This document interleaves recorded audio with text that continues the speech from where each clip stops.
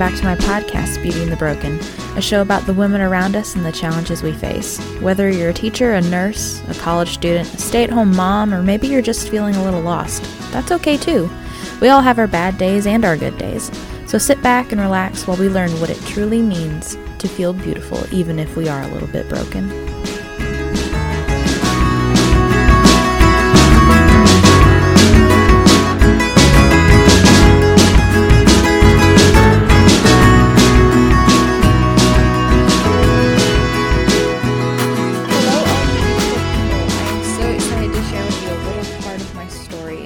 Hopefully it'll give someone out there a little encouragement.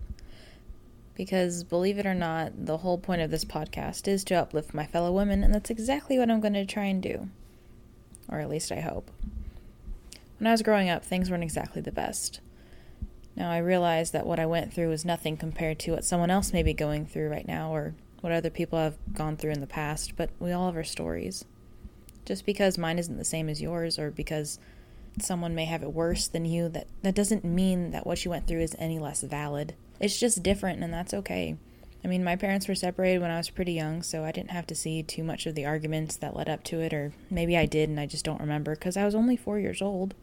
I'm a child of divorce, and I'm not the only one. I have a little brother as well, only now I call him my big little brother because he's like 6 feet tall and he looks like Sasquatch.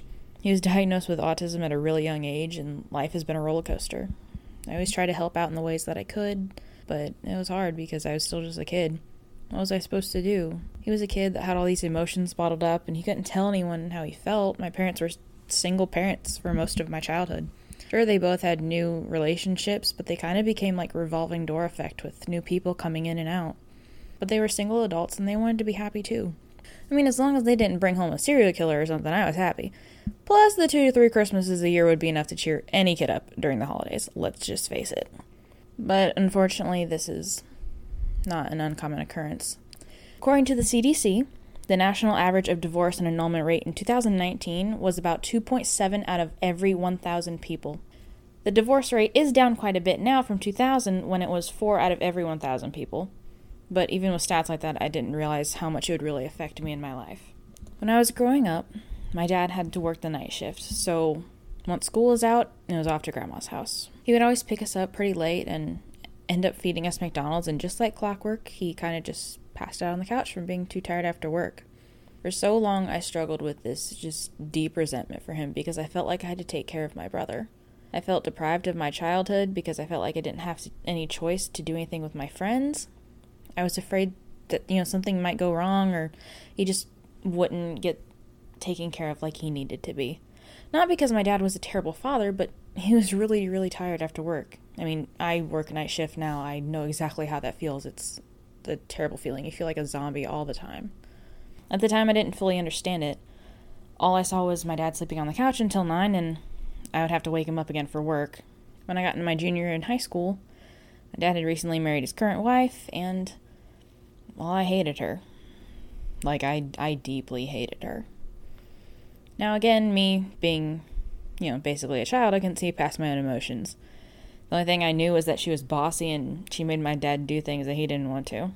But she grew on me over time, and now that's actually one of the things I love most about her. She's absolutely freaking fearless in every way. She helped me to be better, but I was too caught up in myself to see that back then, so if you're listening, I just want to say thank you for not putting up with my crap all those years ago. I was kind of a jerk to you. Now, getting into me as a teen, you know how some kids have those, terrible twos? Well, I had the version called terrible teens. I was just downright awful. I mean, I wasn't exactly drinking and smoking, but unfortunately that would come as I got a little bit older. But I think for a long time I was struggling with the fact that my parents being divorced was somehow my fault. I guess on some level I felt like I was having to be another parent. It took a pretty big toll on me as a kid, but thank God for my mom. She literally became my saving grace, even when we had our stupid fights and screaming matches. I mean, at the end of the day, I knew she would always be there. To this day, she still has my back, and she is my best friend.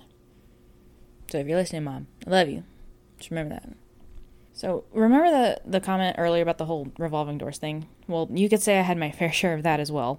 Kind of a carousel of boys, if you will. Maybe it was more a flavor of the week. I don't really know. But I clung to any guy that basically showed me affection, and I wound up in a terrible place that I never ever wanted to be in. I purposely put myself into these stupid situations, and I knew they were bad for me. I would constantly hear my mom saying in my head, just because you can doesn't mean you should. She was always doing that. It was kind of ridiculous. But nonetheless, it kind of became my coping mechanism. I've always been kind of a bigger girl, so I guess in some ways the attention made it easier to forget the insecurities I had in myself. Like, if there was always a guy around, then I could let go of the hatred I felt for myself. And sometimes I still feel it to this day. See, I went through so many boyfriends that I can't even remember some of their names now. Most, if not all of them, treated me like I was nothing, and it weighed on me, but I kept going because that was my pattern. Felt like it was my punishment, and I deserved to be treated that way. I always settled on anyone that could give me that quote-unquote relationship status, and just to be able to say that I had someone loving me or paying me any kind of attention and giving me value. But I made excuses like, well, at least he isn't hitting me, or that's just his way. But, you know, as they say, sooner or later, I realized those people only made my self-confidence worse, and I didn't actually find the guy that was worth my time and truly loved me until I was 21. Which I realize may be early for some of you guys out there, but it gets better. But that's a story for another time. Anyway, even though I went through some of the rough patches of my childhood and into my teen years, I still wouldn't change a single thing. I've never seen my dad as happy as he is with his wife now. I mentioned her earlier for not putting up with my bull as a teen, but thank you again. But on my recent visit to see them, I was able to see them both in a whole new light. I have a better relationship with my dad now than I've ever had before, and it's freaking amazing. Like, I called him the other day just because I was having a really, really bad week, and I was lashing out and everything. And I called him, I FaceTimed him for like 2 hours just because I wanted to see my dad.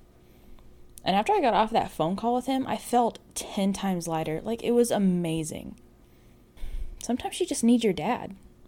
As for my mom, she has a wonderful, loving husband that has been around most of my life, and he treats me as his own, despite me telling him that she was getting back together with my dad when I was 9.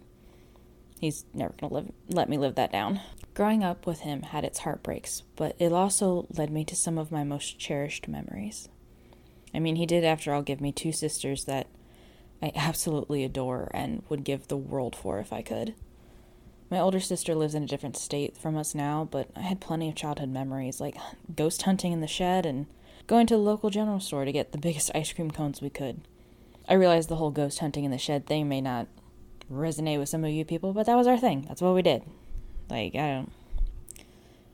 were like obsessed with Ghost Adventures. I don't remember if you guys know that show or not, but Zach Bagans, if you're listening, I got you, dude. And my younger sister didn't get to grow up in the same house, but now that she's moved in with her dad, I've come to realize we have a lot in common. We both love art, games, and movies, and now I even have someone that I can take under my wing as a baby sister.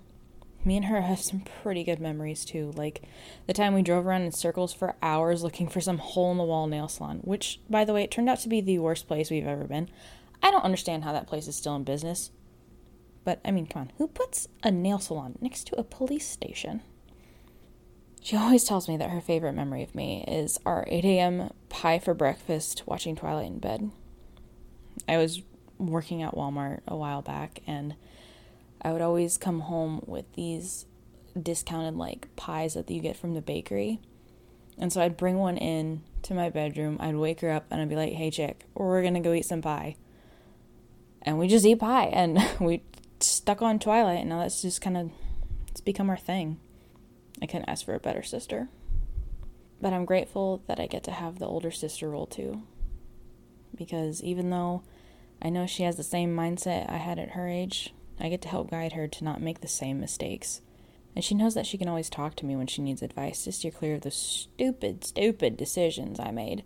Especially when it comes to life and relationships and boyfriends. Oh, we're not even going to get into that. That's a whole other thing. Thankfully, I was able to hop off that carousel and find myself a loving man that helped me see my true value and everything I had to offer the world. I don't think I would be doing this podcast if it wasn't for the love he has given me. I always tell him that he must not have ridden in on a white horse. Instead, it was a turtle, because he was, so slow to find me. But with that being said, I would like to share a little bit of wisdom that was given to me a while ago. As Solomon observed in Ecclesiastes 3:1, it says, "To everything there is a season, a time for every purpose under heaven." So believe me when I say that this season you're in right now is just a temporary one, because there is a time to weep and a time to laugh. And when we look back on the time that we have spent on this earth, I hope that we can see the beauty in what we have gone through rather than feel the anger or the sadness that was your roommate so long ago. Keep in mind that you are so beautifully and wonderfully made, and as I like to call it, perfectly imperfect in every way. So just own that, okay? And no matter what happens in life, the only thing we control is how we react and see ourselves. This is the story that shows my path from a broken home to a new chapter in my life. And I'd love to hear all of your stories, especially if you're going through some of the similar experiences that I've been going through. So if you feel comfortable sharing your story with me, I would absolutely love to hear it. You can always message me privately through Twitter or Instagram at Kaylee Hosts. And I will see you guys all next week. And that's when we get to talk about the juicy details of getting married, all the joys, and unfortunately, all the frustrations that come with it. Until next time. Bye, girlies.